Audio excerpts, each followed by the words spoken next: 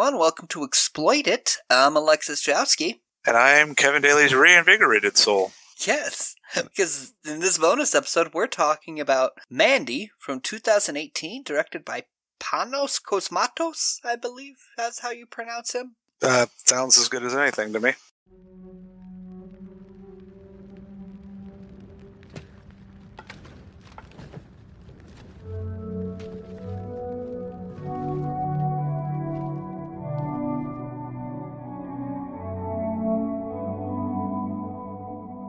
Under the crimson, primordial sky, the wretched warlock reached into the dark embrace. His fist closed around the serpent's eye. Strange and eternal. I need you to get me that girl I saw. You know what to do.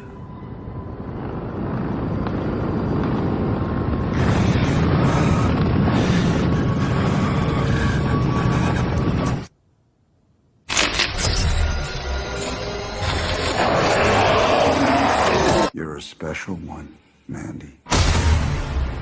I, too, am a special one. Let us be so very special together.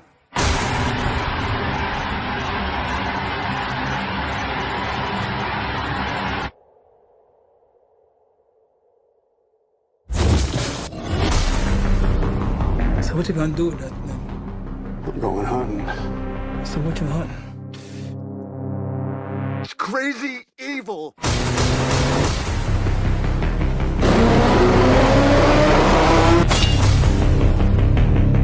You think you're so in love? I'll show you love.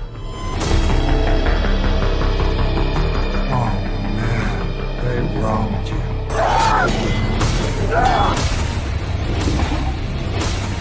You exude the cosmic darkness. It glowed from within, strange and eternal.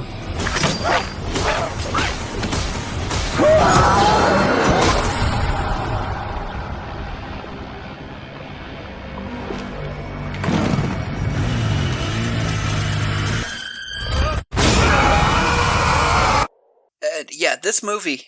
So I paired this with Last House on the Left because this is a rape revenge where it's a family member of the victim that's getting revenge. Because there's rape revenge where it's the rape victim that gets revenge, but in this Lady Snow. Yep. Lady Snowblood, Lady Miss 45. Yeah. Which both are I Spit on Your Grave. all future episodes. Yep. I mean, they could be. But these are ones where it's more like Death Wish, where it's the family member that gets the revenge. Exactly. And you'd messaged me how much you hated Last House on the Left. Yes. Just as I was sitting down to watch Mandy, and I realized Mandy is 2 hours long, really weird, and I'm like, oh my god, Kevin's gonna hate me. And then you messaged me back that you fucking loved this movie. This is, no joke, one of my top 10 favorite movies of all time. Really? Yes. It is a very unique film. So jumping right in, it starts with this like poem on screen. I don't know if it's a poem or a song lyric, but it's... Yeah, I'm not sure either. Something about bury me in rock and roll. When I die, bury me deep, lay 2 speakers at my feet, wrap some headphones around my head, and rock and roll me when I'm dead. It has nothing to do with the movie, actually. Not really, other than That it's got a lot of yeah. references to 80s metal, I suppose. Yeah. Because we get our credits, which are in a very 70s, 80s exploitation font. It's almost like the Stranger Things font. Yeah, and some nice finger-tapping guitar solo. Very 80s vibes from the music, for sure. Well, the music there is Starless by King Crimson. Yeah, it's fucking sick. I didn't know we were going that hard. Yeah, English prog rock playing right off the bat. Not that King Crimson is like a hard rock band. I mean, just like, King Crimson, that's some shit. Love it. And incidentally, that song is from King Crimson's album Red, because we meet Nicolas Cage character, who is named Red. Also, something I want to talk... When we get to the end, I've got so much to say about this movie, but... Yeah. And... I'm going to try to keep it in while we talk about this. So, Red is a lumberjack, and that's okay. That's right. works all night and he sleeps all day. But It could be. he heads at home where there's his, I don't know, wife or girlfriend. I think girlfriend. It's never really established. They call him hubby at one. The cultists, little bit early spoilers, call him hubby, but I think they're not married. They have different last names, which is not necessarily indicative of them not being married, but I get the feeling that they're a cohabitating couple.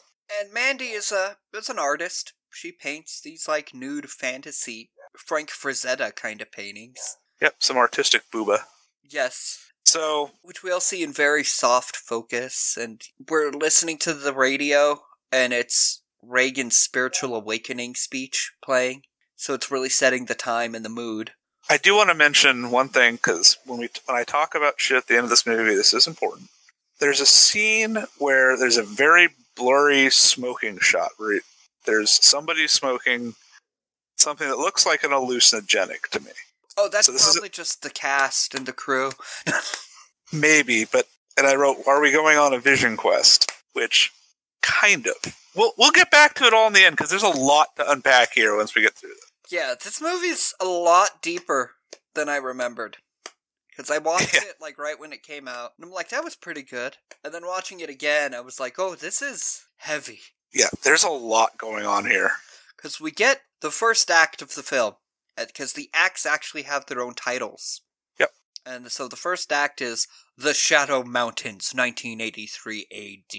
Right, set in the Shadow Mountains, which are in California. Ah, I didn't know that they were real mountains. I thought it was just something the director made up to sound ominous. Nope, they are real. And let's try to get a more specific location here in a second. Keep going. So Nicolas Cage, he comes home and he has to Mandy, and he's like, knock knock. Who's there? Eric Estrada. Eric Estrada who? Eric Estrada from Chips. Yeah, a horrible joke. And I'm like, was that ad-libbed? I'm almost certain it was. That seems very Nicolas Cage's sense of humor. Shadow Mountains are located in the Mojave Desert in eastern California. Oh, so they're hardly mountains. Those are like foothills. Yeah, they're right near the Nevada border. Oh. So there you go. But real place. Real place. And actually makes sense for where this movie would take place and everything that's going on in it. Yep. We get long, prolonged scenes to develop the relationship that Red and Mandy have, to where they start talking about the universe and the galaxy and everything, you know, 'cause she's reading this big book about the galaxy. Right. But she's also, in other scenes, reading this fantasy novel. Yeah, and they have a talk about what their favorite planets are. Yeah, her favorite planet is Jupiter, because its entire surface is a raging storm with a eye of the storm being larger than Earth, and, you know, she's fascinated by that. And Red, he originally says his favorite planet is Saturn. Which are both good choices, by the way. But then he says it's Galactus. Yeah. She's not a planet. Hell, he eats planets. It's true. Planets. Jupiter's my favorite planet as well, because it's the one that's most visible from Earth. I was just looking at it today. Yeah, I mean, you can't really recognize it, but it's a bright orange ball. It's probably the second brightest thing other than the sun and the moon that you see on this planet. But I mean, you look up into the skies, you don't see the bright orange ball, you see the glimmer of kind of a star. It doesn't twinkle like a star. Well, it looks bigger than any star, at least around here. Because they're closer than every star. True, and it's massive. Yeah. So, I like that. It feels close, even though it's far away. And actually, you know what's interesting that I learned from my astronomy class? You know why stars twinkle and planets do not? Why is that? Okay, so the planets are a lot closer. Stars twinkle because we're seeing all the shit that's between us and them passing across. That's really cool. I never really thought about that. Because the stars are way the fuck out there. They're light years away. Isn't the closest... how far is the closest star than the sun? Not close at all, right? Like 7 light years, I think. Yeah, it's something obscene. Yeah. But that's a little astronomy tangent. We have Mandy walking to work the next day wearing her Black Sabbath shirt, and a van approaches. Right. She had a Motley Crue shirt on the previous day. Yeah, she was wearing a Motley Crue. Today she's wearing Black Sabbath. So she's a metalhead. Not that that's super relevant to the movie, but it's cool. The director obviously is. You know, it's a lot of his interests that are coming through. Yes. This And then- this is definitely a director passion project. And again, we'll get back to that at the end. And a van approaches, so we go to like deep red filter here to just underscore the ominousness of this, and we get used to that red. Yes. Um, Instantly, color of the red spot Yep. on Jupiter. yes, it is. And the van approaches, and we see a guy in the van that just kind of like notices Mandy and is suddenly like obsessed with her. And we get the title for Act 2 pop up on the screen: Children of the New Dawn. The cult's name. It is the name of the cult. And it's Jeremiah Sand is the cult leader. And he's high on something and talking to Mother something or other, her name. Mother Maggie or something. I wrote her name down way later. Yeah. Can't remember her name either now. I think that's right. Oh, Mother Marlene. Marlene, yeah. You know, and he starts talking about how he wants Mandy, which makes Marlene kind of jealous. But she's old, you know. It's just some sort of polyamorous cult. I mean, it's a cult, right? Like, cults do cult things. Yep, and so he's like, send in Brother Swan. And Brother Swan comes in, and he's like, I need you to go get this woman. That's this woman we saw. I need you to go collect her for me. I can't live unless we have her in our fold. Take the horn of Abraxas. Abraxas, very important. In fact, one of the key to the whole, at least in an interpretation that I understand about the symbolism of this movie, very important. Abraxas, if for just I'm not on an too familiar with Abraxas. So Abraxas, if on an academic level, there's a little bit more to it than just on an academic level, is tied to Gnostic mysticism and is related to the 7 classical planets. We don't actually know a whole lot about Abraxas as a character, sometimes described as a demon by certain Christian sects, because remember the Gnostic Gospels are considered apocryphal. Sometimes described as an Egyptian god. So we don't know a whole lot about Abraxas purely from an academic standpoint, but it ties back to the planet thing. Yeah, it does. But there's a little more to it than that. Yeah, so he's like, use the horn of Abraxas and hands him some trippy-looking ocarina thing. Which is the horn of Abraxas. They're like, offer up the porker, too, as a sacrifice. Because they've got this one cultist that looks like Porky Pig as a human. He's a thick boy. Thick boy with this completely round, naive face and, like, blonde curly hair. Yeah. And just this dumb look on his face to even Brother Swan's like, oh, he couldn't find his nose in a mirror. He definitely is kind of a pig. Like, if it's like, that episode of Futurama where Bender becomes human. It's like if you turned a pig into human. That's kind of what he would look like. And then they're like, send in Sister Lucy. Sister Lucy is this young woman that goes in there, obviously for sex. Right, because cold. It's not really forcible rape, but it's psychological. Yeah, it's brainwashed. Brainwash rape. So they, Brother Swan takes some of the cultists out there into the woods and blows the horn of Abraxas. And, the cultist is like, now what? Now we wait. And he just sits there playing with the window. I love that scene. It just goes on forever. They're just doing nothing. The one guy's playing with the window. Nothing's happening. Yeah. And then a biker gang shows up. Yes. I'm like, it is technically a biker gang, right? And my note is, are these Cenobites from Hellraiser? Yes, they have that vibe too. First of all, this music is just dripping with religious symbolism. I think we should just establish that now.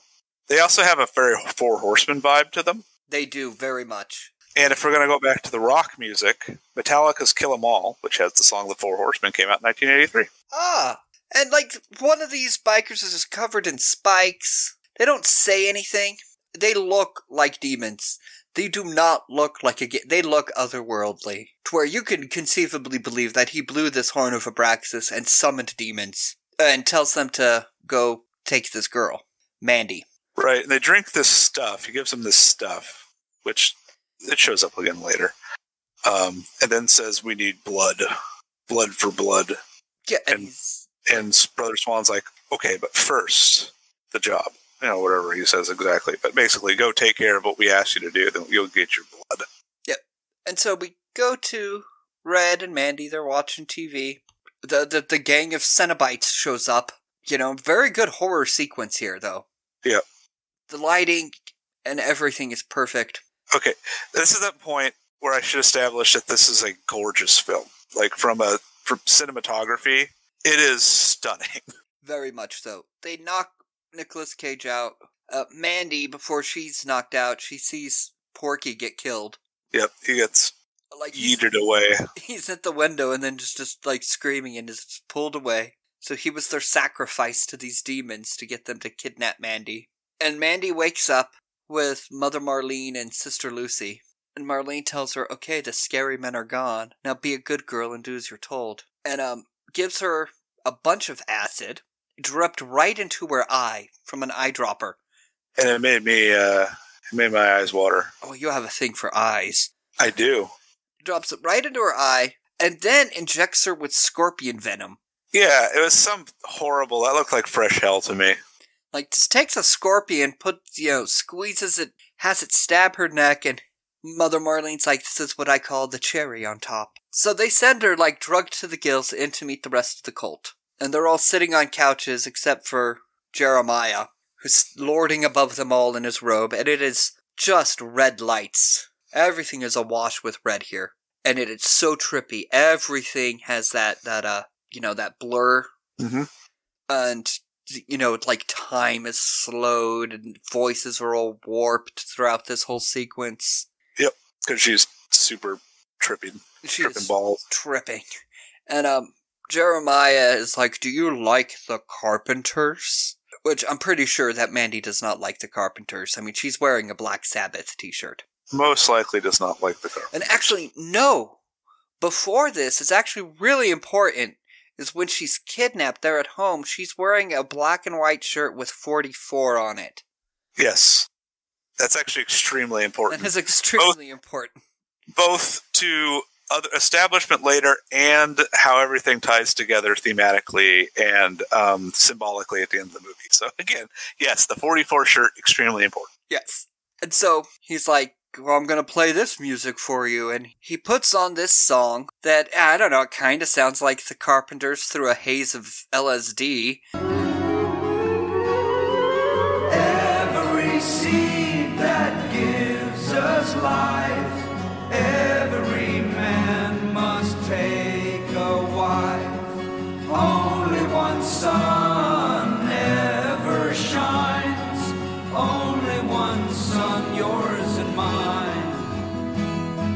Jeremiah Sand was a righteous man whose heart was full of love.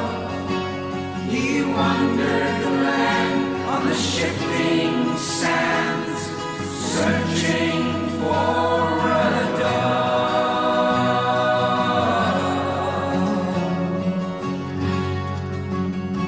And the fucker's singing about himself. Yeah, he is. It's a song about how he is the embodiment of God, and he gives some big monologue about his cult and his views. It would be true torture to be kidnapped by a crazy cultist forcing you to listen to his shitty music. And so he thinks he's sold his case, and so he just opens his robe and he's standing there naked. It says something about covering her in hot loving. Yeah, like he expects her to just jump all over him. He's uncircumcised, by the way. Didn't notice, but okay. I noticed that kind of thing. And he's just standing there naked, and Mandy goes, you made this song? He's like, yeah. About you? Yeah. And she just busts up laughing. Because it is fucking terrible. It is a fucking terrible song that he's so proud that you wrote this song about you, and so she just starts laughing her ass off, which pisses off Jeremiah. He's screaming at her to shut up. He's screaming at the rest of the cult to don't you fucking look at me, and he starts beating off. Yeah, and we presume rape? Yeah. Because it goes to, he's now in the bathroom, and it's regular lighting again, and he's like, I guess trying to talk to God, but like, what do I do? I've done something bad here, what do I do? Right. So he goes to Nicolas Cage, who is bound with barbed wire. Yep. On the wrists. On the wrists, and in the mouth. Yes. And he's like, oh, yeah, this girl, you think you're in love, I'll show you what love is. And he brings Sister Lucy in, and just hands her a gun, and tells her, okay, go ahead, Lucy, kill yourself. Yeah, spins it, makes her play Russian roulette. Yeah, and she does it without hesitation. Well, a little hesitation. But no bullet in that particular chamber. And then they pull out some weird mystical knife, and I didn't write down what they called this knife. He's basically saying it's from the abyss. Basically, it's a straight-up devil. And stabs him in the side, like Christ. Yeah, and, well, the knife, it's, like, solid black, and it has this, like, jade-looking eyeball thing in the handle. It's a really... Yeah, it looks kind of like the spear of Longinus, who stabbed Christ in the side. And so they stab him in the side, then they go and they do their thing with Mandy, and they bring her out in a sleeping bag, and they tie the sleeping bag up. We probably should go back a little bit. When they were establishing the relationship between the two, Mandy tells Red a story about her dad and the Starlings. Okay. Remember this story? Yeah. And how that they had these Starlings that flew around, and they annoyed the shit out of her dad, they would eat the cherries. And one day they're playing with her other kids in a parking lot. Her dad shows up with a bag full of baby starlings and forces them all to beat them to death with a crowbar. And the bag is like squirming and stuff like that. And this mirrors the scene, mirrors that description, because she's being dragged out in the bag and she's squirming. Yeah, and she is squirming in this bag. Brother Swan says something about the darker the soul, the brighter the flame, and they just set her on fire. They hang the bag up and they just set it on fire. And Nicolas Cage has no choice but to just sit here and watch her burn, and he is just understandably upset. Yeah, I will say a little bit of overacting from Nick Cage here. If I'm going to critique anything about this movie, because I have very few things negative to say about it. Anguish, not really an emotion. Nick Cage does well. He is watching his girlfriend burn to death. Yeah, and it doesn't feel real. It feels like he's acting in this scene. He does do some other things very well later, with other strong emotions, but this scene, it wasn't really selling it to me. Just one small thing. Didn't take me out of the movie, didn't bug me too much, but if I have to offer a little critique so it doesn't sound like I'm just gushing over every little thing about this movie. Sometime later, he manages to escape from the... Yeah, the blood finally slick enough to get him out of the barbed wire. Yeah, and he goes to Mandy's charred corpse, which, he tries to hold her in his arms, but she just, crumbles to ash. And he goes home, and the TV's still on, and it's playing this commercial. The greatest commercial ever. My favorite scene in this movie. It's your favorite scene. You go ahead and let it roll. It's Cheddar Goblin. Who ate all the macaroni and cheese? Look, Cheddar Goblin. Cheddar Goblin, did you eat all the macaroni and cheese? Nothing's better than cheddar. Cheddar Goblin. Cheddar Goblin! Cheddar Goblin! Cheddar Goblin!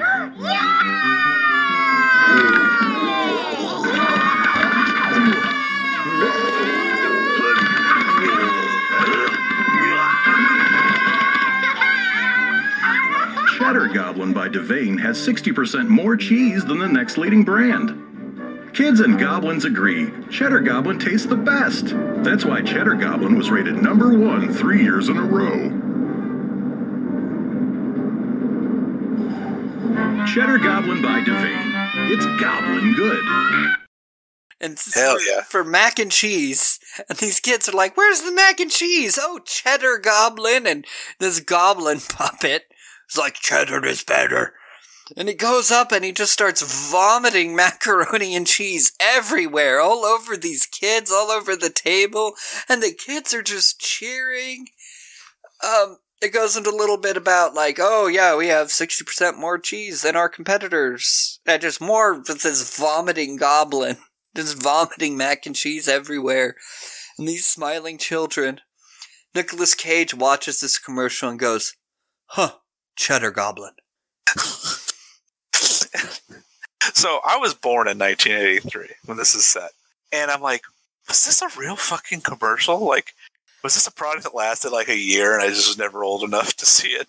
I don't think so. It's a fake commercial. It's funny though. Much in the spirit of commercials from that time. Yes, that's why it's I'm unsure. It feels like the kind of commercial that would have existed in 1983.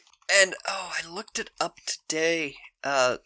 More about the this commercial that it was made by this guy, this puppeteer, Shane Morton, and Casper Kelly. Shane Morton did the special effects, but Casper Kelly made the Cheddar Goblin commercial. He did a show on Adult Swim called Too Many Cooks. So, Okay. it does very much have that Adult Swim feel to this commercial. Yeah. This feels like something you would have seen on any Adult Swim show. But, yeah, and the thing that goes best with Cheddar Goblin mac and cheese is an entire bottle of vodka. Because that's the next scene. It's that scene with Nicolas Cage and the bottle of vodka. He goes into the bathroom, finds this bottle of vodka, and just starts slamming it. I mean, and I'm like, that's fair. And he is screaming. He goes from screaming to crying, really over the top. But again, you like you said, he doesn't do anguish well. Yeah, this is a better performance though than the. Yeah, I mean, you can see that he has a little bit of problem. I don't know. Nick Cage is a great actor, but this is not an emotion I really I get strongly from him. But this scene is so raw. Oh yeah, because he strips down to his underwear and he just finishes this whole bottle of vodka, just guzzling it down. I mean, again, seems that's fair after it's the shit he's seen. And it does not look like somebody guzzling water. Like he'll take a big swig of this and he like recoils because it's vodka. Doesn't go down easy. Yeah. And then vodka's a rough. Well, hard alcohol straight is a rough thing to drink from a bottle in general. Yeah. And he just slams it, and he's screaming, and he's crying, and we go to the next morning, where he's sober enough to drive, and he goes out to this trailer, where there's this guy, and, Nicolas Cage tells him, "I've come for the Reaper," which is a crossbow. Which actually reminds me of a later scene, with Mandy, when she's with the cultist. One of the first things that Jeremiah asks her is, like, "What do you see?" And she's like, "I see the Reaper approaching." But yeah. She's interesting. I mean, she's high on psychedelics, so... Yeah. Some sort of prescience might be part of that. Incidentally, the guy who's getting the Reaper from is played by Bill Duke. Yep. Mac himself from Predator, another one of my top 10 favorite movies. And he's got a couple boxes of Cheddar Goblin in his cabinet in the background. Cheddar Goblin. And he asks, so what are you hunting? The most dangerous game. Yeah, Jesus Freaks, exactly. Oh, didn't know they were in season. They're always in season. Well, Nicolas Cage, he just goes, "They lit her on fire!" And he just lays it all out. His buddy is like, okay. Nicolas Cage talks about the biker gang, and describes them. Yeah. And he goes, well, that sounds like this group called the Black Skulls. These creepy-ass fucking people that only come out at night. So Nicolas Cage has his lead on how to find these people. And he goes home and he forges an axe. And this week on Forged in Fire, seriously though, who the hell is this guy? What's his background? Dude's apparently got a hidden hidden crossbow that he calls the Reaper. He can make a giant axe, forged axe. Which the axe is based on the F from the logo for metal band Celtic Frost. That's right. And then we get our title for Act 3, which is just Mandy. And the vengeance begins. Yes. And he goes after the bikers, and he's got his crossbow. Well, he takes, like, one out, but then they knock him out, and we get, like, a dream sequence, which is, like, an animated dream about Mandy. Yeah, I do want to, because I had a note that kind of making me think about it. Damn it, I can't find it. There were some lines in here that would make great song titles. Oh, fuck, I can't find. Anyway, keep going. But yeah, they, try to find this one later. I wrote down the names of the biker gang from the cast, although I can't connect who is to who. Yeah. But there's Scratch with a K, Scabs, Fuck Pig, and Dog the Dog. Sound like characters from, Road Warrior. Yeah. But he wakes up, and he's chained to a radiator and nailed to the floor. Again, religious symbolism not lost on me. And he is wearing the 44 shirt, by the way. Yes. Because that's when this guy from the gang, who absolutely looks and sounds like a demon, I'm half convinced this guy's not even human. So, okay, Bill Duke explains that these guys are all hopped up on some crazy LSD. that they were once drug runners and got on the bad side of somebody who hooked them up a real bad batch, and now they're these insane, crazy sadomasochists. Yeah, because this guy, doesn't even really have a face. He rips Nicolas Cage's shirt, which, pisses Red off. He's like, this was my favorite shirt! And the guy goes, you have a death wish. Yes, and he says he doesn't want to talk about it. And that's another important point for some of the symbolism of this movie. Because I don't want to talk about it, but then he does call this guy, he just shouts at him, you are a vicious snowflake. And that's one of the things I said, you're a vicious snowflake sounds like a good song title to me. Yep.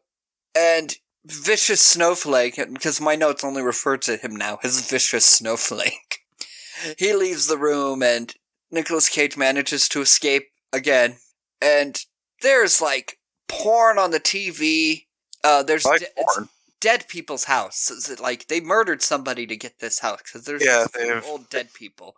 Right, they came in, killed some people, and just have now occupied the house without bothering to get rid of the bodies. They don't care. And Vicious Snowflake is Scarface into this gigantic pile of cocaine. Yeah. And Nicolas Cage reminds him that you ripped my shirt, and they fight. He vomits blood all over Red. But Red does eventually kill him, continuing to shout at him that you ripped my shirt. Yes. And he looks around the trailer and he finds this mystery jar. Yes, which is the gunk that Brother Swan gave them. Yeah, and he takes some of the gunk and it's just, boom, instant trip. He just a drop and he's just like, whoa. It's the hard fucking LSD shit. And by the way, Nick Cage does Crazy Eyes better than anybody, right? Oh yeah, he does. And so now we're going into crank territory, so might as well do a line, have some LSD, whatever. Yeah, because there's a quick sequence of trippy shots, one where his face melts off, and he's just like, whoa. And he goes outside to where there's the one that had the spike armor on. Yeah, he's got his axe again, and his crossbow. But it's now time to rip and tear. Because they have an axe fight. The other guy's got an axe, so they just have this big axe fight. Nicolas Cage cuts off the dude's head and sets it on fire. Yeah. And then lights a cigarette with the burning head. Lights a cigarette. He finds a cigarette on the ground, like it's somebody's vatch. And then, uses the flaming skull to light it. So Nicolas Cage goes to the chemist. Yes, who is the man with the golden gun, apparently. He's also the fucking Night King. It's Richard Brake. Oh, is it? Yeah, he played the Night King on the Game of Thrones. He was also one of the henchmen in Batman Begins, but most people know him as the Night King. Interesting. And, he sees Nicolas Cage come in, and he says, I wrote the line down, Joven warrior sent forth from the eye of the storm. Jove means Joven. Jupiter. So, again, he is... Yeah, this guy is an interesting prophetic guy. He's about to shoot back, and then he realizes that there's a righteousness to this. He's like, you're on a good quest here. You deserve what you're getting. And he's got this tiger named Lizzie. Would she be a Thin Lizzy? Yeah. Well, interesting. Another rock band for those Irish rock band, Thin Lizzy. The original script, Lizzie was a lizard. And the day of filming, Richard shows up on set and the director's like, oh, by the way, Lizzie is now a tiger. Brings him onto the set where there's this big fucking tiger that's really intimidating looking. So he's like, "Oh, okay, I guess we go with this." And but yeah, he says all this prophetic stuff, and he says, "You exude a comic darkness." Cosmic darkness. Yeah. Which again sounds like a fucking heavy metal line. Yeah. Cosmic Darkness sounds like a good metal band name, actually. And so the chemist tells them where the cult is. But he says, they're north. Yeah, that's pretty much all he said. Which I guess is direction enough, because Nicolas Cage is on his way. We get this really fucking, Frank Frazetta shot of this tiger roaring at the moon. Yep. And so Red arrives. There's another animated sequence of Mandy that he has. Yeah, he has these when he dreams. Yeah. I'm like, I don't think I've ever dreamt in a cartoon, but hey, do you.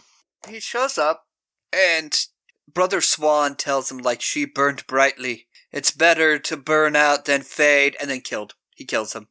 It stabs him right through the mouth with the back end of the axe. axe. And then he gets in a chainsaw fight with a guy. Yeah, with the other dude. Oh, this is after the dumb guy is like polishing his car. Just throws the axe at him. Yeah, right there. Throws the axe right at the guy's head. That guy lasted 2 seconds. So I got good news and bad news for that dude. Car's going to be dirty in a second, but the good news is you're dead, so you don't care. Yeah. But it goes to the other cultist, and there's a fucking chainsaw fight, which I wrote all caps, exclamation points. Chainsaw fight! It's pretty sick. It is awesome. It ends with Nicolas Cage impaling this guy in his own chainsaw. Yep, his super long chainsaw just cutting him up on the center of his body. He goes to Matilda, who tries to say that she's the greatest lover. It's interesting. I'd like to point out that he ends up at the church, which they're building, which has both like Christian elements to it and pyramid elements to it. Again, kind of the Abraxas thing. Yeah, well, it is a cult, so there is a Christian element to cults that they stem from evangelism. Yep. At some point. We're down to 2 cultists now, as you mentioned. Yep. There's Matilda, who's like, I'm the greatest lover, even though she looks like a wraith. And she says she has so much empathy, and I'm like, you don't have any empathy. You burnt a woman alive. And we don't see immediately what happens to her. We just see Jeremiah standing and worshipping himself, telling Nicolas Cage, you can't harm me! And then he throws Matilda's head at her. Yep. And he's like, oh, Jesus, man! It's quite an intimidation check. Here's a head of your lover. Throw this at your feet. And, Jeremiah is trying his best to be the great cultist. Like, I'm protected by God. You'll never hurt me. This is all mine. Yes, the dank dungeon is all yours. I possess hallucinations that you will never know. And Brett is unfazed, and he tells him, the psychic drowns where the mystic swims. Which is a quote from Joseph Campbell about the thin line between genius and insanity, but with metaphysics. Interesting. Yeah, it's a quote from Joseph Campbell, and so Jeremiah keeps up with his stuff, but as he sees that Red is unfazed, he starts just crumbling, and he's down on his knees, like, don't hurt me. I'll blow you, man. I'll suck your fucking dick. It's like, so pathetic. Yeah, and Nicolas Cage just squishes his head. Yeah, with a kind of an orgasmic release there. Yeah, his mission is fulfilled.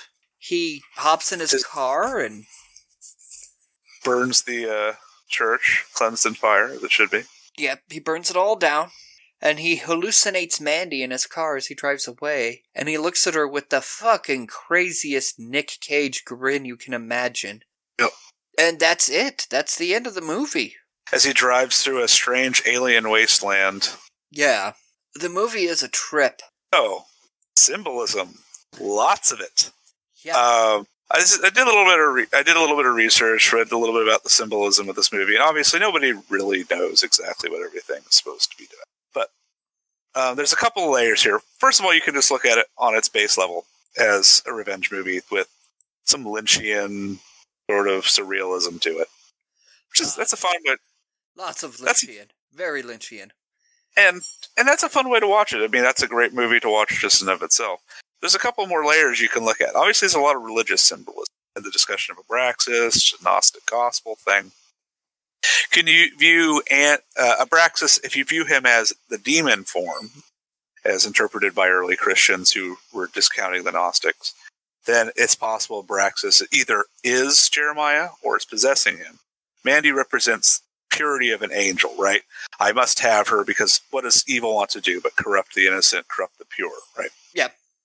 Red represents, an everyman. He's us. He is immortal, right? In over his head and loving something that he doesn't understand. So that's another way to look at all this religious symbolism. You have, of course, the crucifixion elements and stuff like that. The most interesting, and the reason why I pointed out some very specific things, the smoking in the beginning and the 44 shirt, and I will now bring up the thing that's the most interesting to me, is that the director, the writer, How do you say his name? Sorry. Panos Cosmatos? Cosmatos wrote this movie while dealing with the death of his parents. Yeah. And so in dealing with that, you can view this as all in, perhaps it could be the author's head as a psychotropic trip in such a way to deal with grief. So you have, you'll notice that all the characters may be him. This all might be red. So if you notice at the very end of the movie, they're both wearing the 44 shirt. Yeah, and we do get a real brief flashback where, like, he met Mandy while he was wearing that shirt. But she's also wearing the shirt. Yeah. So there is a book by Carl Jung called The Red Book. And The Red Book deals with Carl Jung's psychological, like, trauma. He's dealing with his internal issues. And it has been said that he used psychotropics as a way to deal with this internal conflict. Hence, back to the beginning part where there's that blurry scene where they're smoking, probably some sort of hallucinogen. That would explain the large alien wasteland, the weird trippy scenes, the use of colors, all that stuff. This is an internal battle to deal with an emotional issue. And I pointed out earlier as well, you have a death wish. I don't want to talk about it. He is dealing with suicidal thoughts as a result of whatever trauma he's trying to process. Yeah. Loss of a level and loss of a family member. It's not really established. If you go by the director, it's his loss of his parents. So, and the Abraxas thing is something that is quoted by Jung. He has, he has some lines in, I gotta find it, shit. Because my brain, I can't memorize this shit. But Jung talks about, in Seven Servants of the Dead, which is the last part of the Red Book, Carl Jung has a couple lines about Abraxas being a driving force in individuation, synthesis, maturity, oneness, related to figures of driving forces, of differentiation, Helios, God, Son, the devil. So he wrote, one of them, there is a God about whom you know nothing because man hath forgotten him. We call him by his name Abraxas. He is less definite than God or devil. Abraxas is activity, nothing can resist him but the unreal. Abraxas stands above the sun god and above the devil. In the second part of the third sermon, that which is spoken by God the Son is life, that which is spoken by the devil is death. Abraxas speaketh of the hallowed and accursed word, which is life and death at the same time. Abraxas begetteth truth and lying, good and evil, light and darkness, in the same world, in the same act. Wherefore, Abraxas terrible. Wherefore is Abraxas terrible. So, Abraxas is referenced in Carl Jung's Red Book, which is about internal strife. So, you can view this movie as many levels. Yes. So it's a Jungian. I agree with the thesis that it is a Jungian trip in dealing with, and how Cosmatos dealt with the loss of his parents. The whole thing is a representation of the self, fighting the self. Good, evil, man, God, the devil, all of these things, are elements of himself dealing with this psychological trauma he's going through. One interesting thing, though, with Cosmatos, because the movie he made before this, which is called Beyond the Black Rainbow, which is another mind trip you should check out sometime, but it deals a lot with his parents, but not their death, like this one does. But it's a criticism of the baby boomers, because he's a Gen X dude. The baby boomers went from, the late 60s, early 70s with the New Age Enlightenment, flower children and drug trips. Right. They went from that to the conservative leaders of the 1980s, and that's where they stuck, which is such an interesting thing. I've been thinking a lot about that lately too. It's like, how can a group of people who go through the Vietnam War and all of that shit be the way they are today? Well, how can they go through that summer of love and the new wave, age of Aquarius, enlightenment, to being Michael J. Fox on Family Ties? It's just so weird. It is. I'm sure there'll be entire, novel books written about the psychology of what happened to the baby boomers at some point. But Beyond the Black Rainbow is a commentary on that. which, by the way, also takes place in 1983. Must have been an important year. Yeah. For Mr. Cosmatos. Anyway, beautiful movie, cinematography, everything. The music, cinematography, acting. I mean, I think for the most part, Nick Cage is great in this. Just across the board, everything, the symbolism, the weird psychedelics, I love this fucking movie. It's one of the most beautiful, strangest things you'll ever watch. This is a glorious film, and it's funny when you said, I'm going to watch, I just thought this was going to be like, whatever, violent, Nick Cage killing people to get revenge, You thought it typical was stuff. And here I am reading about Carl Jung and Abraxas. I'm like, okay, well, I guess this is a different movie than I was expecting. Next week, we are doing Street Fighter. Big change of pace there. There's no symbolism in Street Fighter. That is from Jungian symbolism and drug trips to fucking Street Fighter. Damien Chapa, fucking Kylie Minogue, Jean-Claude Van Damme, and Raul Julia in his last performance. Yeah, he died during the making of that. But fun overacting performance. No, one thing I remember, and I should save it for the episode, but when I watched Street Fighter in the theaters... Yes. And I knew who Raul Julia was. I mean, he'd been in Addams Family and everything already, He was well known, and I respected him, even though I was, middle school. What the fuck's he doing in that? And what the fuck's he doing in this? And he's in Street Fighter, and then the last thing in Street Fighter is to the memory of Raul Julia, and it has his dates that he lived and died, and I just stood up and I was like, he's dead? That was how I learned that Raul Julia died. Yep, pre-internet. Yeah, pre-internet. It was just the end credits of Street Fighter, and I was just, he died? No! Yep. But yeah, next week is Street Fighter. So it is a fun movie that we reference a lot, so we might as well just do it since... Many alum of Exploited Podcast starring in this film. Yeah, or future people that are in movies that we're going to talk about. And future, yep. Alright, so we will catch you then. Well, listen to our previous episode on Congo to find out where you can catch us on social media. ExploitedPodcast.com or on Twitter, Just do that. Watch Mandy and then do that. Yeah, watch Mandy first. No, Mandy, when you came and you gave without taking.